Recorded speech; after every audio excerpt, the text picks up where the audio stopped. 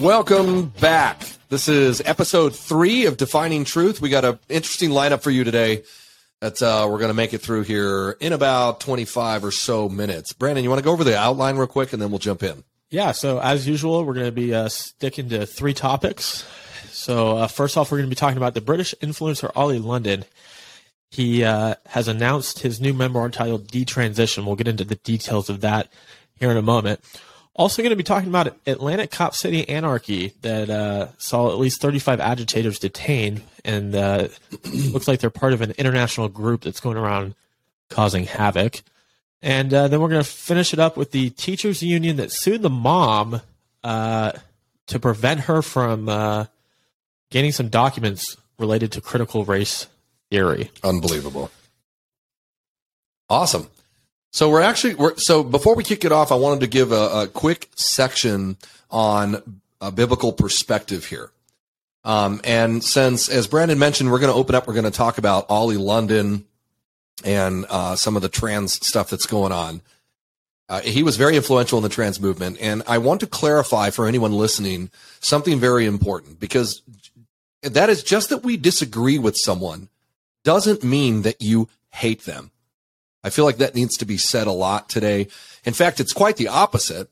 In our upcoming book, Defining Truth, we have a chapter dedicated to this topic titled Love. But in short, you cannot actually love someone if you're not being honest with them. There is no love without truth. Okay? If you don't believe that, think about a drug addict, right? If your sibling was a drug addict and you saw them strung out on dope, fentanyl, heroin, whatever, and you knew it was killing them, but they really felt like they wanted to live that way. What would be more loving? To try to reach them with the truth about the consequences of their lifestyle, or to encourage their behavior until they died? All right. Now, in the book, I went into a story about a personal circumstance, that a call that I responded to when I was a cop, where someone had died of a drug overdose and their family showed up. And I'm going to save that story for another time, but obviously that question's rhetorical. It's not very loving to let someone continue in something that is harmful to them, or in I guess more on the political side, if it's harmful to the greater society in general. All right. So in the same way, the trans movement deceives people because of political reasons. I mean, that's really the motivation. And it leaves countless individuals in despair to suffer the remainder of their lives with, all this medication they have to take and treatments and mental health issues, all because no one wants to confront the issue in love with the truth about the consequences of this lifestyle, consequences upon the individual, their families, their communities, and the country abroad. Let's take a look at the Christian Judaic background on that perspective, okay? The Bible says, and I'm taking this from Matthew chapter 9, starting in verse 9, that Jesus came to heal the sick, not the well. Now, to give it to you straight, I'm going to read it. As Jesus passed on from there, this is Matthew chapter 9, verse 9, he saw a man called Matthew sitting at the tax booth, and he said to him, "Follow me." And he rose and followed him. Matthew, that is. And then later, as Jesus reclined at a table in the house, it says that many tax collectors and sinners came and were reclining with him as they're, presumably having dinner, eating with Jesus and his disciples.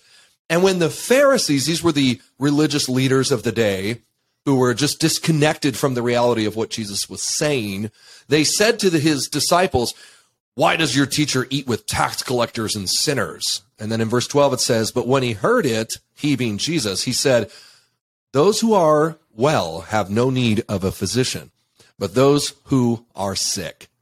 Go and learn what this means. I desire mercy and not sacrifice, for I came not to call the righteous, but sinners." And so there's 2 points here. One, that the Christians are to be out practically applying what they preach, right? Jesus was not afraid to be in the world, just that he was not of the world. And he was there with a purpose, and I guess that begs the question, right? What did he mean by he called them, for he came not to call the righteous, but sinners? What did he call them to do? You find that in Luke chapter 5:32, covering the same story. And Jesus said, I have not come to call the righteous, but sinners to repentance. And therefore, there's a change there, right? So there's love with the caveat in that you love someone by showing them the truth. Of course, we love people, but we also desire a change in behavior so that their lifestyle can change. You can apply this to, I guess in a non-biblical sense, you can apply it to a large variety of issues, including political ones, that we don't desire things to go through just because people feel like they want them or they want to do something selfishly. We have to look writ broad at the entire country, at the society, and make well-informed and wise decisions. Are these things good for our country? Are they good for our family?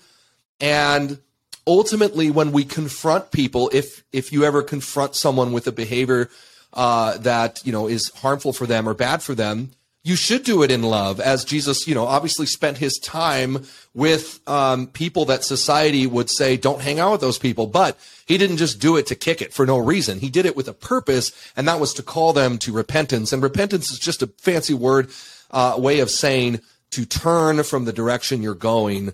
In other words, change. So, if you're hanging out with someone with the purpose of changing them, it's to be an influencer, not influenced. And that is the proper Christian Judaic perspective on dealing with this issue. Now, that being said, and it's clear that we love people and we're not hating anyone just because we disagree with them. Okay, now let's get into this story here of Oli London. So, Brandon, you want to read the first line there, and then I'll chime in here in a minute. Yeah, so Oli London is a British influencer that has announced, he's releasing a memoir titled Detransition. And if you don't know who Oli London is, he became well known after undergoing nearly 3 dozen surgeries. It would cost him hundreds of thousands of dollars, he said. And he is a white male, born a white male, and he was trying to resemble a K-pop idol and member of the Korean boy band BTS, Jimin, I think his name is. And so since then, he's made headlines over other controversies, including marrying and divorcing a cardboard cutout of this said Korean pop star figure. And he now that takes some commitment right there. Yeah. Now, before his detransition, he was identifying as a Korean woman and defended the idea of transracialism. However, last November, he has since revealed that he is undergoing detransitioning and will be going back to being a man, citing his Christian faith as a primary reason. Wow. So we've kind of followed this guy for a while because he kept making headlines for some outrageous behavior. I mean, you mentioned he married a piece of cardboard, which is outrageous. Clear indications of mental health. And we see this a lot in the trans movement, which is why I said in the beginning that it's pretty obvious that they're being used as pawns of a political agenda, right? The left wants to fundamentally change the United States, and they understand that one of the ways to do that is to target the very infrastructure or foundations of this nation, which happen to have Christian Judaic principles, including core concepts around sex and gender and family. And so to attack those is to further your left-wing political agenda, which is why Christians stand against this, because ultimately, as we've been saying, it's really bad for people and society. And it's also bad for these singular identity groups to be hijacked by the left and used as pawns for their greater political agenda. But we have been following Oli, and as you mentioned, he went from being transsexual to transracial, and that he wanted to be a Korean woman. And essentially, and we're not going to read every story, but I've been reading this week on his own comments and his story. And basically, he came to the realization that many others out there have come to, although mainstream media tries to keep them quiet, in that there's these horrifying ramifications of this lifestyle. When you have all these surgeries, what it does to your body, the dysfunction in your reproductive organs and simple things like being able to use the restroom are horrifying, and they have lifelong consequences. And he, through a series of different events, came to the conclusion that he didn't want to do this. And then all of a sudden, of course, all the support from the left just vanishes. In fact, in his words, they have launched a campaign of hatred against him. They've threatened to kill him. They're telling him to be quiet. And he noted, which I thought was interesting in one of the articles I read online, that it was these random conservative Christians that supported him the most. And it was such a powerful statement. I mean, that is the experience, right? I mean, gosh, if you're ever hurting or in need, I mean, I'm certainly not going to call a member of Antifa, right? But you're probably going to find some love and support, and you should, in the Christian community. Anyways, they did. He had questions and concerns about the way he was living and what he was doing, and he was welcomed with open arms, and now he's decided to detransition back to being a man.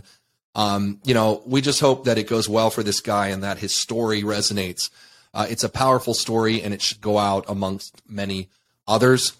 And of course, I'm only talking about his detransitioning. I don't know anything about him personally or the rest of his lifestyle, but, to the point, he's not the only one. There's been a lot of stories lately, actually, about folks doing this. So, well, and I think it's important to note, too, that this transgender, his transition to being a woman and now coming back to a man has impacted him so much that he actually came to the United States and testified in front of the state of Washington Senate to oppose a bill that would provide accommodations for runaway minors seeking gender-affirming care without having to inform their parents, which is something that the state that we live in, California, has passed and is welcoming minors from out of state to come and find California sort of as a safe haven, so to speak. Unbelievable. And we could probably do a whole nother episode on that bill that you're talking about. But in a nutshell, for those who aren't aware, the state of California has essentially passed a law that says that if parents don't agree with their underage children wanting to do something like remove their genitals or go through transition therapy or whatever it is they call it, that the state, the government, can seize and take custody of your children permanently. This law passed, by the way, and they had their first case already. The 9-year-old boy who comes from a divorced home, the mother keeps telling the little boy, you want to be a girl, you want to be a girl. The father says, no, he's not saying that. They're from Texas, because this bill covers the entire country, apparently, if you can just make it across state lines. So the mother takes the kid to California, and the state of California has now taken custody of them, and it looks like the father's going to lose. This is absolute insanity. By the way, as we always say, this is why you should care about politics, especially the church and Christians, because if you don't care about politics, you've surrendered to those who do, and I should add, the consequences of their decision. Yeah, I mean, this is about a lot more than politics. We have to take our children back.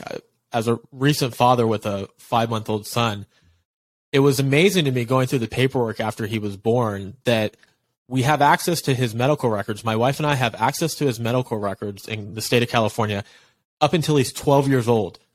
12. And then he has to give us permission to view his medical records. I mean, is a 12-year-old going to schedule their own doctor's appointments? No. California's got to change.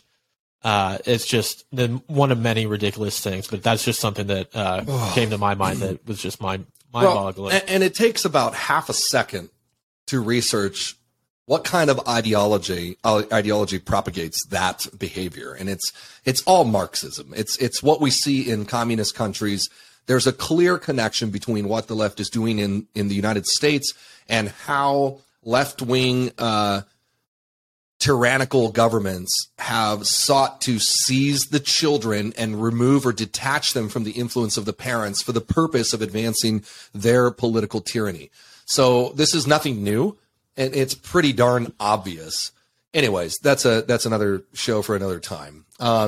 Yeah, let's move into speaking of anarchy and chaos. So, yeah, in Atlanta, there's a training facility commonly referred to as Cop City, that recently saw as many as 35 agitators detained that were part of an international group causing havoc. So it says at least 35 people have been detained after demonstrators allegedly set fire to the construction site of an Atlanta public safety training facility that anti-police and environment activists dubbed, quote, Cop City.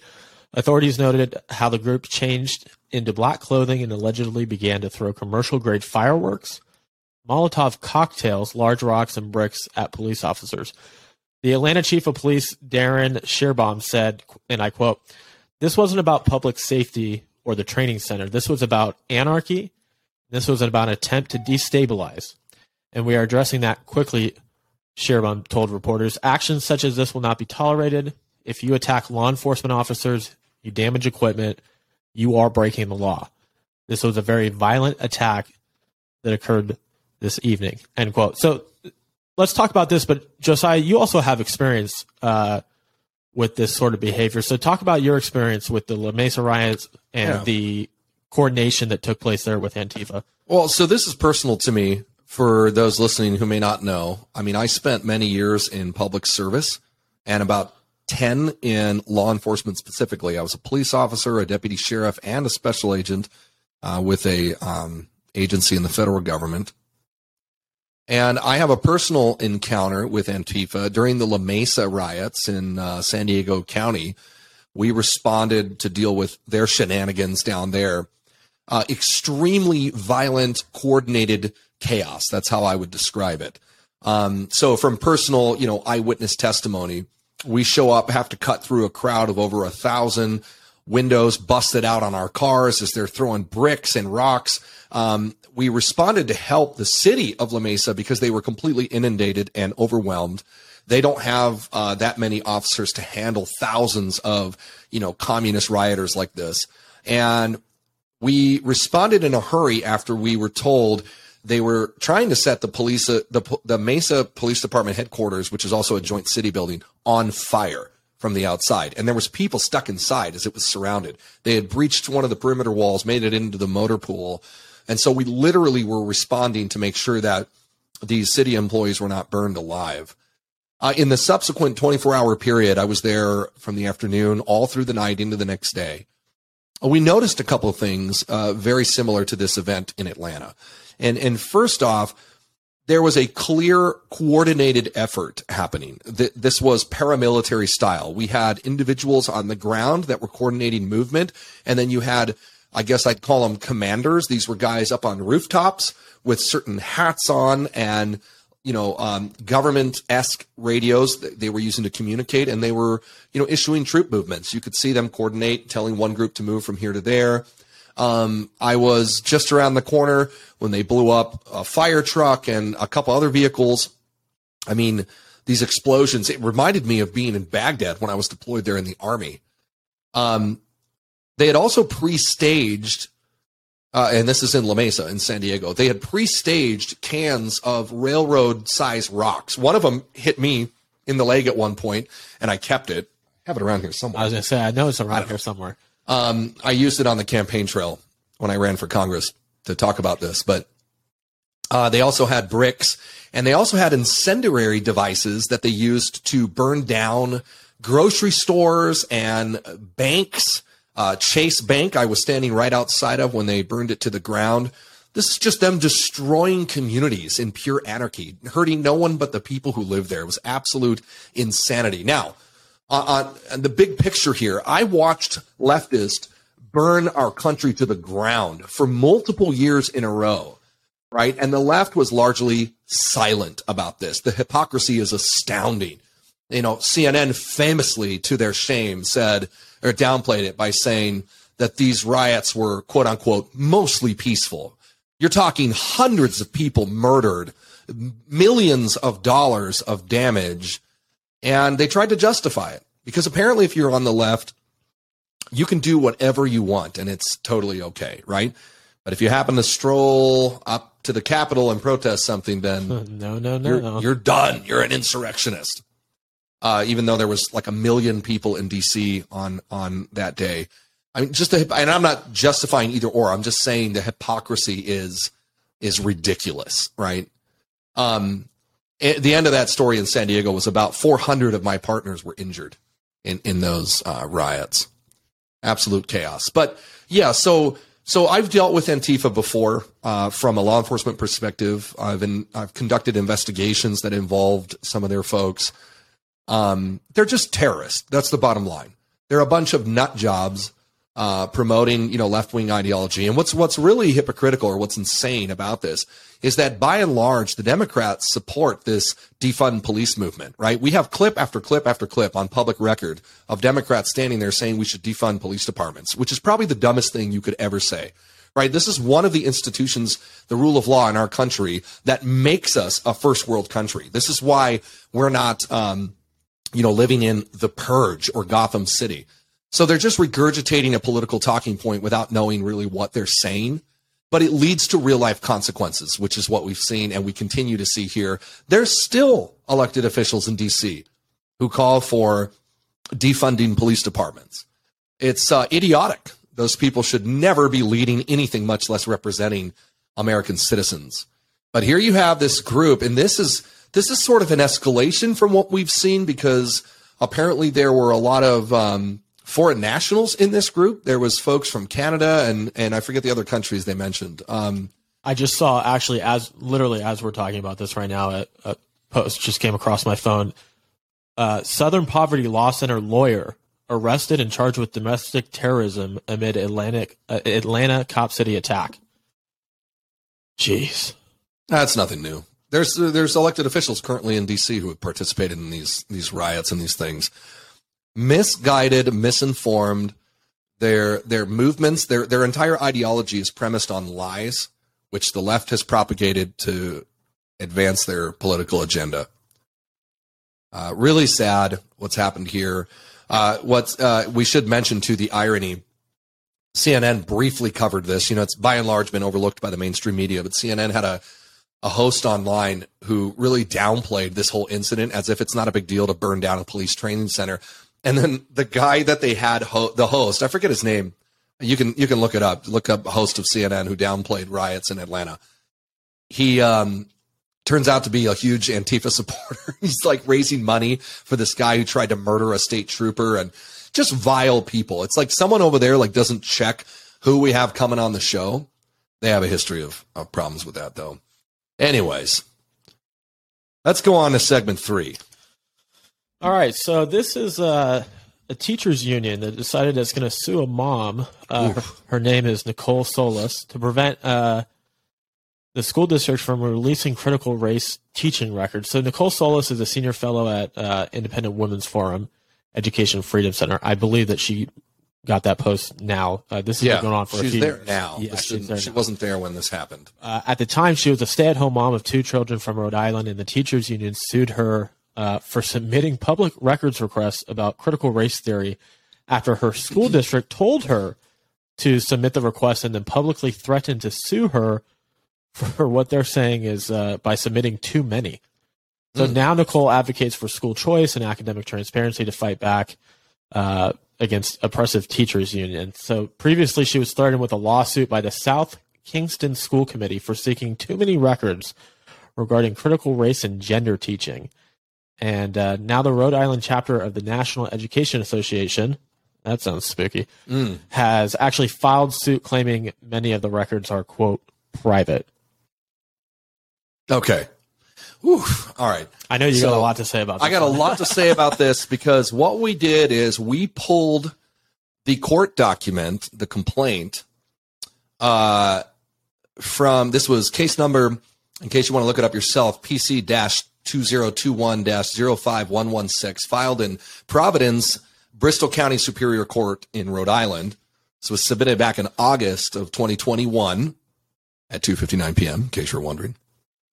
And this is State of Rhode Island, Providence, National Education Association of Rhode Island and National Education Association South Kingston versus South Kingston School Committee by and through, and then it lists a bunch of people that they're suing, including Nicole Solas. All right. So before we get into this, now I'm looking at this from the perspective of, I've worked local and a lot of federal investigations. I've written many, many warrants, and I've testified in court many times. So I'm looking at this court document, and I want to bring to light some points that from my perspective, I recognize, and I think maybe the general public, if you're not familiar with complaints or court documents, you may not understand, kind of what's going on here. So I'd like to just put this all in layman's terms for you. Okay, so for background, let's start with this. You're gonna see, if you look up anything online about this story, you'll see something called APRA, and Rhode Island APRA, and that's just an acronym, APRA. It stands for the Access to Public Records Act, passed in 1979. We have something similar in California. It's called the PRA, the Public Records Act, and at the federal level, it's called FOIA, the Freedom of Information Act, and there's others like it, where public information must be released unless protected by law. Okay, so this is the premise now. The NEA, which is the National Education Association, this is the teachers' unions, okay? They are, with the backing of another group that I'll get into in a minute, they're suing Nicole Solas for asking for public records. But now this is where their court document begins, but that's not actually where it started, because if you listen to her story, she herself, there's this, is a witness to the fact that there's this whole back and forth verbally between them in person, where she just went to them and asked, what are you teaching our kids? She had questions about it, and they refused repeatedly. And it was the school itself that told her, if you want it, file the paperwork for us. And then she did, and now they're whining and they're crying about it. And I can't believe you filed paperwork. And I'll get into some big guns that they have backing them up. Do we have a clip to play of her first? Yeah, so we have a clip. She was on Fox Business, I believe, and they do a little synopsis on this. So let's get this rolling here.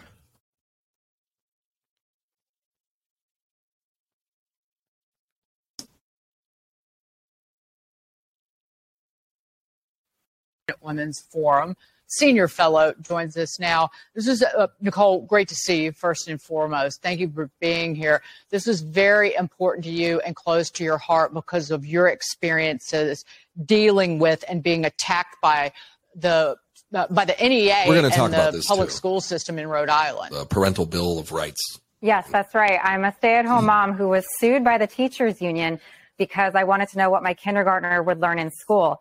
I just wanted to see the curriculum. I had questions about whether they were teaching gender theory and CRT, and they told me to submit public records requests as the only way to get information about what my daughter would learn. And then my school district publicly threatened to sue me. And then finally, the NEA, the largest teachers union in the country, did sue me. I've been in litigation with them for almost 2 years. Luckily, I have amazing attorneys at the Goldwater Institute representing me, because this is the kind of costly litigation that can make you lose your house to pay for all these legal fees. That goes on and on. This is really a way for a school district and a teacher to bully and harass me.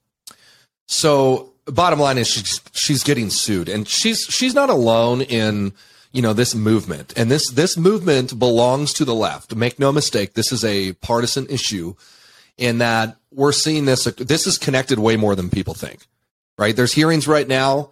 Jim Jordan is holding these weaponization of government hearings. This is the kind of stuff that's all connected. You have, not only do big, giant lobbying industries and teachers unions and those who support them go after parents for speaking out, but apparently so does the FBI in labeling them domestic terrorists, as we've seen.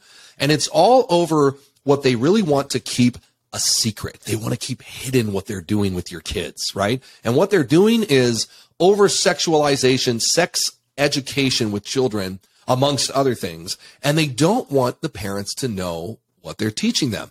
Now, what we've seen through discovery and investigations is pornographic material for underage children, transgender indoctrination, including taxpayer dollars paying for strip shows. This is men in lingerie stripping down in front of kindergartners in many cases. And this is the kind of stuff that the left doesn't want you to know. And let's be clear, this is obviously part of a broader agenda, just as we said with, Oli London's case and the trans movement. The Democrats don't care about these individual marginalized groups. They say they do, but obviously they don't. Just like we said, you can't really love someone without telling them the truth. They want these identity groups because it drives votes and it drives the ideology that they need to advance. And one of those is the total and utter destruction of the family unit. And there's no better way to do that than to over-sexualize kids, to lie to them about the consequences of free sex and liberty in that area, to destroy the core family unit, and mainly here through education, to rip children away from their mom and dad, to get them to view the government as their father, right? It's very Nazi-esque. Yeah, we talked about it last week with the brown shirts and the Nazi youth. So check out episode 2 for more on that. So here we go. Okay. So the National Education Association, aka the Teachers Union, is suing Nicole Solas. The lawsuit alleged that requested information is not public or shouldn't be public information and should never have been requested. This makes no sense at all on its face. If there was information that was quote unquote not public, then the school simply did not need to provide it.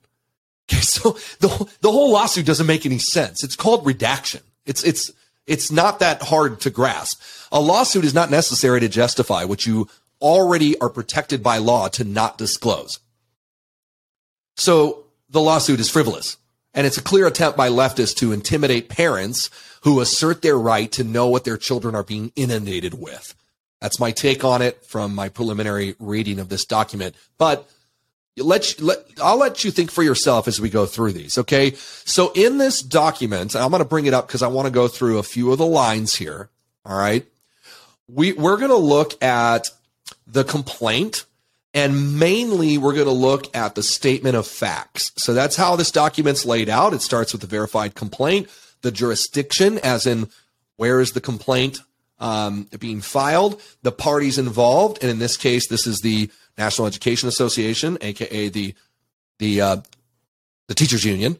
In the document, it's referred to as NERI. That's just the RI just stands for, it's that chapter of Rhode Island. So it's the National Education Association of Rhode Island, and who they are. And then after the parties section, you have the statement of facts, and that's where you get to lay out your facts before the judge.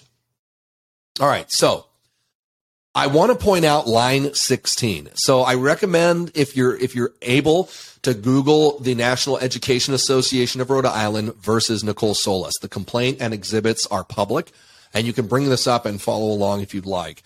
Line 16 in the statement of facts, to me, this is the real reason they filed a lawsuit, because they didn't want to provide the requested information. And that is not protected by law. No, they thought that she was going to, they told her to file it, and they thought that she was going to do like what most parents do and pretty much, take her ball and go home. Well, so here's the line. And before I read it, remember, she went to the school and tried to work this out without a lawsuit, and she had total right to do that. What are you teaching my kids? And this is line 16. This is what it alleges. Line 16 says, and I quote, "At one point, the school committee considered whether it should file a lawsuit to obtain relief from the excessive number of requests by Solas." Okay. So let's remember, this is the same school committee that held a board meeting that lasted 5 hours, totally defaming this mother for asking questions about her child, and then told her to pound sand and go file a request act if you want this info. So she did. And now in the lawsuit, it says, we wanted to file a lawsuit to obtain relief from these requests. Okay. That's the least childish of what we're going to look at. Someone asking for the information itself is not protected by law. So the statement of facts portion discusses the main complaints against the parent, mainly Nicole Solas, but there are others listed. In line 13, if you scroll up there, it says this, and I quote, that the defendant, Nicole Solas, sent an email to the principal of South Kingston School with a list of questions and or requests for record designed to gather information about.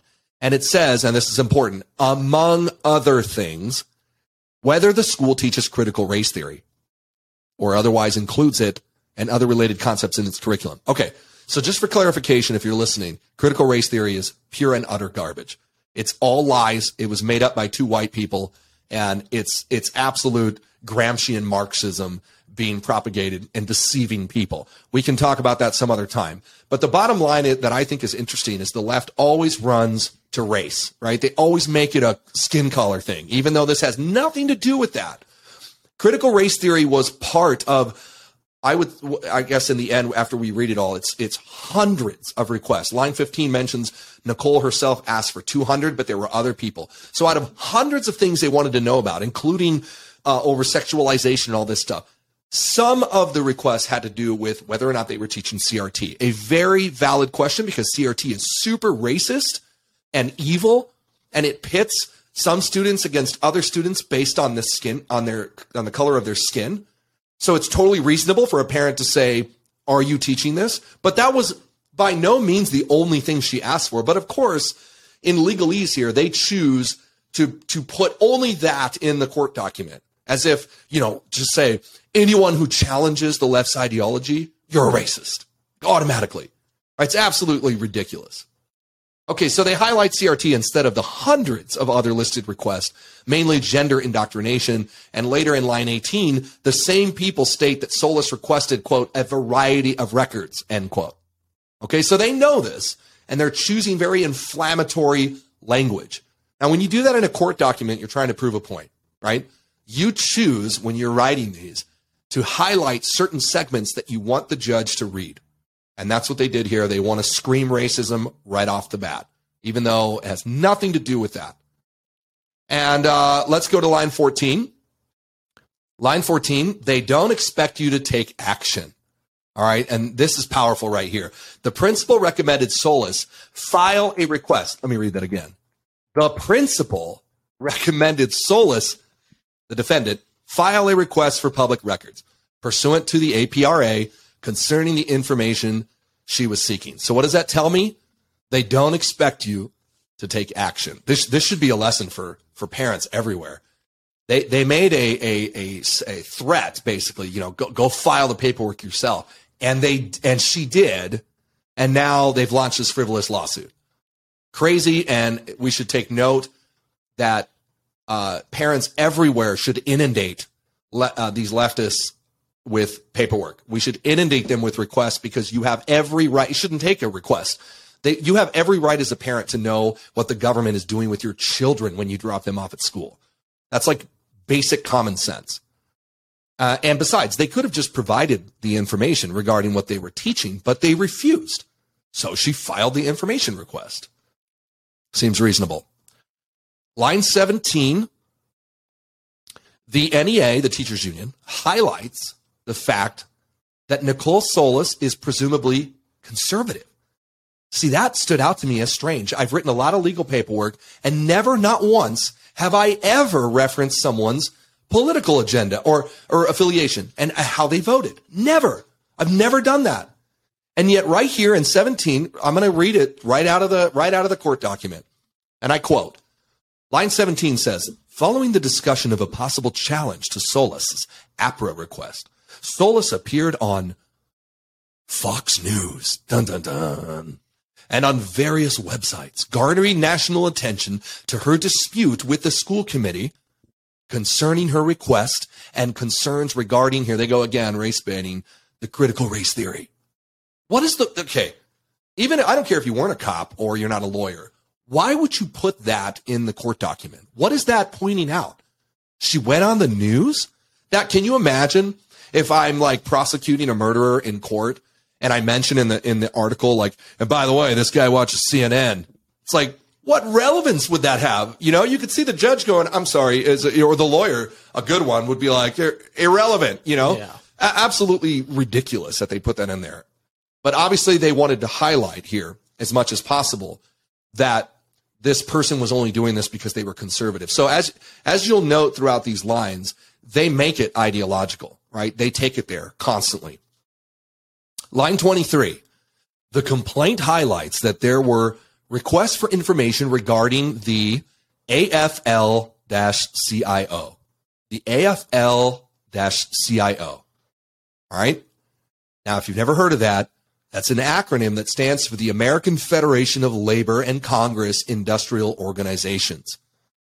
It is, according to line 23 in the document, a, quote, federation of unions that includes the NEA, a.k.a. the one which is suing the parent.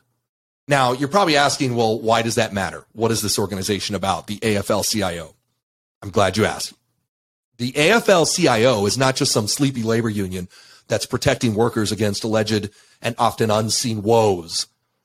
They are an extreme left-wing activist organization, and we know this because they're widely available public information regarding their activity.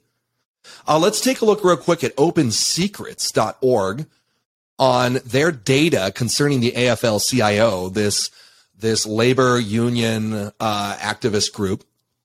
This is their this is opensecrets.org's information on their independent expenditures. This is their spending. Just look at the money flow here, okay? Under categories, they have 4 categories. Independent expenditures. Under 4 Democrats, that's a category.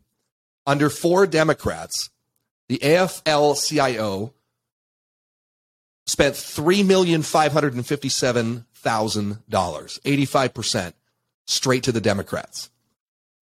Under another section titled Against Republicans, they spent $626,191. And then there's only 2 remaining categories. Against Democrats, right? You'd think fair and equal, $0 spent. That's, if you're wondering, 0%. And for Republicans is $0 and 0%. Okay, so without question here, you have an alleged union labor, quote unquote, organization, which is highly political. And those millions of dollars, by the way, they're just for the 2022 cycle. So that's donor disclosure, information just in 1 year. So what you have is this mega left-wing money group, right?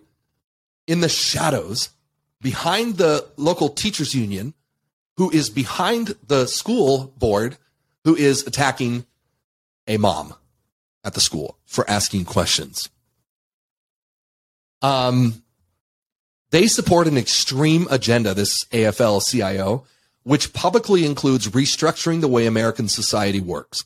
And one of those ways is changing the way Americans perceive parental rights, children, and sexuality. Hence, they are frivolously suing this single parent who decides to stand up for her child with the power of millions of dollars and the Democratic political machine at their back. In fact, in line 24 and 25, they specifically name a man, and they go on to name others as well. Patrick Crowley, who is a NEA employee. He's a teachers union employee. I guess he's in the information request. He's mentioned. And also, Patrick Crowley, is also an AFL-CIO official. So why this matters, I'm going to get to in a second. So you have a teachers union guy who says, well, I can't give you information because I'm in a teachers union, and he's also an official with the AFL-CIO. Hence, they're panicking about this lawsuit because obviously they don't want Americans meddling in what they're doing to our children at public schools. They go on to list several particular data points which they claim are protected information, and that's why I mentioned this Crowley guy. And that may be so. But again, this lawsuit is completely unnecessary because those bits of information are already protected by law, and there's no need to provide them when requested to do so. This is very common. We see this in law enforcement all the time. When members of the public request information, sometimes you have to redact, certain elements to protect people. And you know what you don't do? You don't just sue them over it. You literally you take a black Sharpie and you black out the line, or I guess you can do it in Adobe now in a PDF. But you don't go and sue everybody for asking you to give information that you have no legal obligation to give in the first place. So in the following lines, they go into the fact that parents requested emails from several members of, that were part of the union and the NEA, as if to highlight how egregious this is. I'm sorry. If this were a FOIA request against a police department, for example, the union would be all about it. It's just so hypocritical. They seem to be whining to the court, basically, that the parents want to know what the unions are talking about in regards to their children's education, and they want the court to make the parents stop bothering them. All right, so there's a lot more to read if you want to read it yourself. I'm going to skip down to line 46, and they apparently already released 6,500 pages of information they felt was, that was tolerable to release, but followed that release with a lawsuit then. And again, completely and utterly unnecessary and really indicative of an oppressive operation, which operates much like the communist regimes around the world. These groups support and admire, really, so it's no surprise. In line 55, they go on to quote a Rhode Island court decision, and I'll keep it brief, namely the Direct Action of Rights and Equality versus Gannon, 1998, in which it explicitly states that the Access to Public Record Act was not intended to, and I'll read the quote from the court case, empower the press and the public with carte blanche to demand all records held by public agencies. Okay, so now they're going back and they're saying, but there's previous court case, that says that the press can't bother us and not know everything. And again, we already know that. It's called redaction. That's really not the issue here at all. I'm sure the court's going to see through this. It's hilarious because no one's asking them for all public records, just the ones related to the indoctrination of American school children. So I don't need to know the teachers union's home address to discover what exactly are you doing with my kid when I drop him off at school. What they invoke in line 59 is that the State Labor Relations Act protects communications among bargaining unit members, concerning labor relation matters, or between bargaining unit members and union officials. So in layman's terms, to be clear, the unions are like Sith Lords in Star Wars, okay? They're hiding behind, in their dark cloaks behind the scenes, and they've built in protection from anyone who wants to know what they're doing. It's like the Gestapo Act of 1936 we talked about online the other day, right? Where the German people allowed these killer Nazi social police, the Gestapo, to target political dissidents without any judicial oversight. So like Sith Lords, the evil ones from Star Wars, you have these mega organizations like the AFL-CIO and the teachers unions who are like, you will not ask me what I'm doing with your child. How dare you? I mean, honestly, let's pause here for a commercial break and let's just say, brought to you by Common Sense. Take your child out of public schools immediately. All right, now back to our show. What they invoke is absurd. Now, here's the segment I call the dumbest line in the document. If we had a sound effect, I'd go, come on. Bam. Thank you. All right, here we go. The dumbest line in the document. That was your cue to do it again. All right, we'll get there. Line 63, okay? The redaction of records is not always sufficient to safeguard privacy concerns. Let me read that again. It's literally what it says, and I quote, the redaction of records is not always sufficient to safeguard privacy concerns. Crickets. Okay, so here's what that means in layman terms. Imagine like a petulant, whiny child. And what they're saying is, well, we know that we don't have to provide illegal information, but that's not enough for us. We want the court to stop these people, right? This is completely and utterly unnecessary to even bring up in a court case. How is redaction of it? Do you know what redaction means? That's like saying, I'm not going to tell you something that could hurt me, but by you asking me, you're hurting me. I think what they really mean, I could translate for them, this line 55, what they really mean is that the parents are hurting their feelings for wanting to know. Absolutely.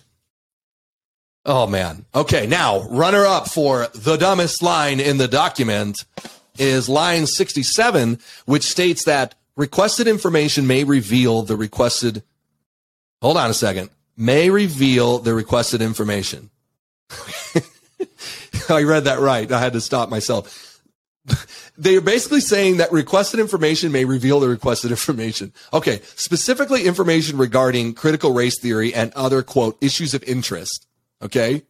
AKA the sexual abuse of underage children, by means of pornographic literature and verbal descriptions of adult sexual activity designed to over-sexualize the individual. I filled in their quote-unquote issues of interest because that's exactly what parents are concerned about. All right. And 67, to be clear, it says, and this is their line, okay? I got to read it because it's borderline runner-up to the dumbest line in the document. It is further anticipated that teachers' emails will be produced and they would contain discussions about critical race theory curriculum or other, quote, issues of interest, aka all that sexual abuse, to the requesters that will contain teachers' names and personally identifiable information. Okay. So basically they're mad because if they have to give up the information which is not protected by law, then they would have to give the information that the people are asking for. And that's exactly the point of the request.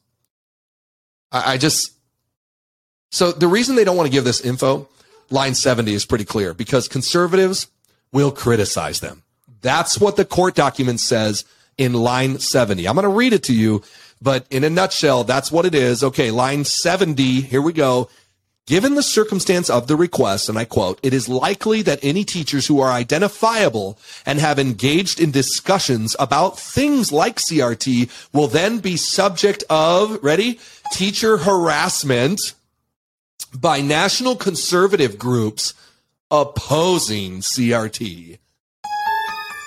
Oh no. People are going to disagree with me. They're going to be, okay, I'm sorry. Do we not live in America?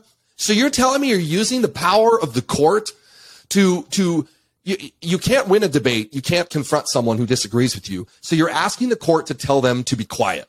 I don't want to be criticized by conservatives. Oh, of course you're going to be criticized. You're not free to not be criticized. This is a free country. That's how it works.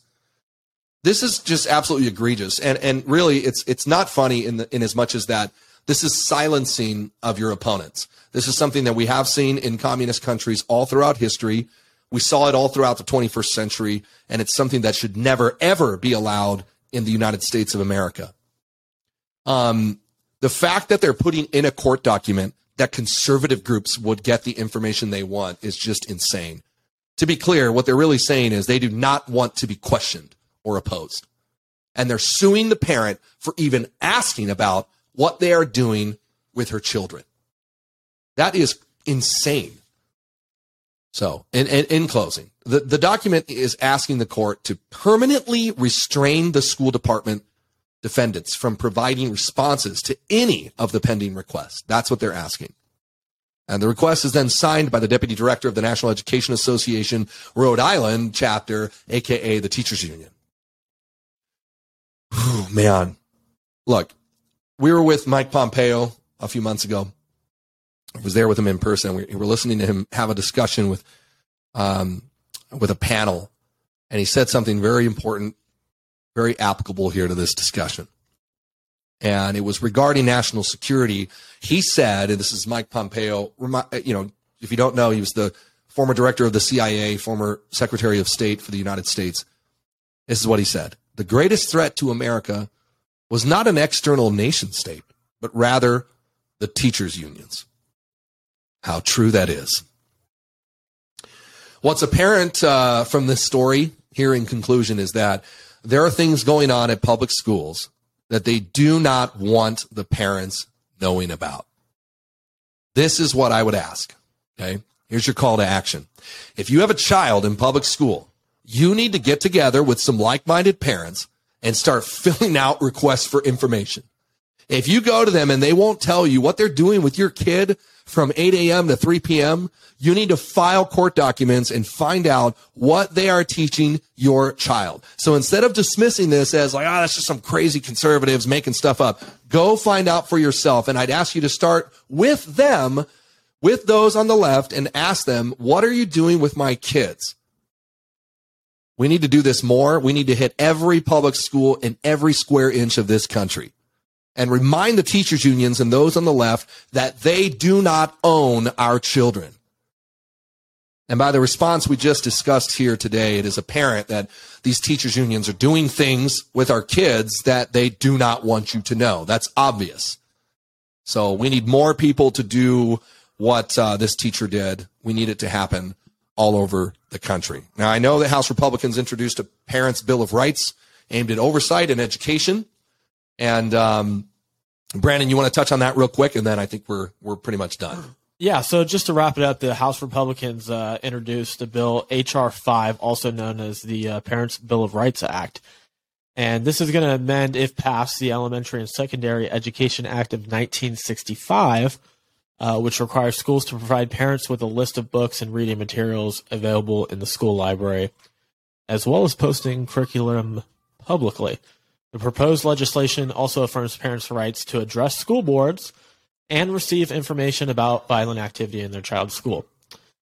And, of course, this measure was swiftly denounced by Becky Pringle, who is the president of the National Education Association. Oh, big surprise. Who said that Speaker of the House, Kevin McCarthy, is trying to stoke racial and social division. Oh, it's almost like you see a pattern there.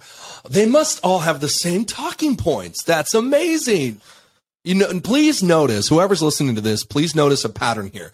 Anytime you ask or confront the left with what they're doing, it's, number one, you're a racist.